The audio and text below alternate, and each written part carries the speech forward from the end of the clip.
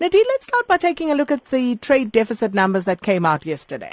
Yeah, Sakina, I mean, much to the market's expectation, we swung from a surplus into a deficit. Obviously a lot of these things are seasonal effects because of the global economy is still quite slow in January, and we're still importing quite a lot of goods to replenish stock after a festive period sales and festive period shopping. So, we saw exports drop off quite sharply by about 14% and imports rise quite sharply by about 12%. So that was obviously the main determinants of why the trade balance swung into so large into a deficit, 10 billion rand deficit from a 12 billion rand surplus recorded in December.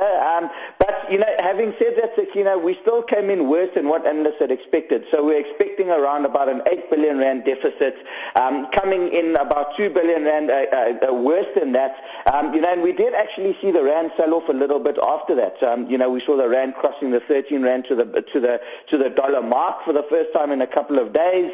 But that might have also had to do with something to do with Donald Trump, giving a speech in front of a joint sitting of Congress, and obviously recording that he's having some difficulty in terms of implementing the plans that he originally wanted to implement, and of course, some of the tax changes that he wanted to implement possibly being delayed even further, possibly even into 2018 only. And that obviously had a bit of a negative impact in terms of, the expectation for global growth, given how hard markets have rallied and, how well EM currencies have done ever since Mr. Trump came into power in November. We saw that in a reversal of those policies, which are obviously quite pro-growth, we saw a bit of risk-off sentiment. We saw a bond selling off. So I think it was a combination of the trade deficit numbers, which swung into a larger deficit than expected, and Donald Trump giving some not so favorable, discussions with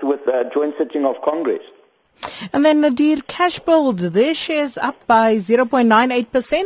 Yeah, a decent set of results, Sakina. We obviously know the period over which they were reporting, the 6 months to 31 December 2016, were an exceptionally tough period for the South African economy. We saw very lackluster growth last year, under 0.5% as is well recorded now, cumulative growth for the South African economy in 2016. But, despite these tough trading conditions, Cashbuild still managing to grow their revenue line by 15%. That is a little bit deceiving because they did buy a new hardware brand, P&L Hardware, and they also did open 4 new stores. So, the 4 new stores contributed to 4% of the revenue growth over the period, and P&L contributed to 11% of the revenue growth over the period.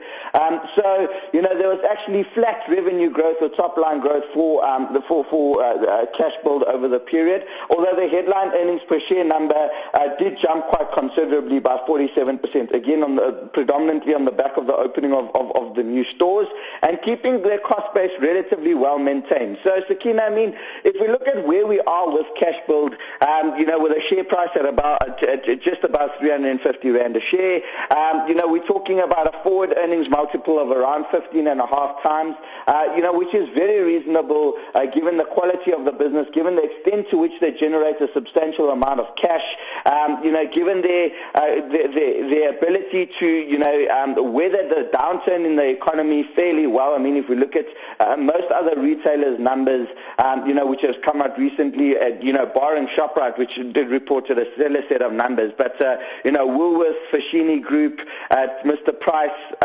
all taking some significant strain in the environment last year, in the retail environment last year.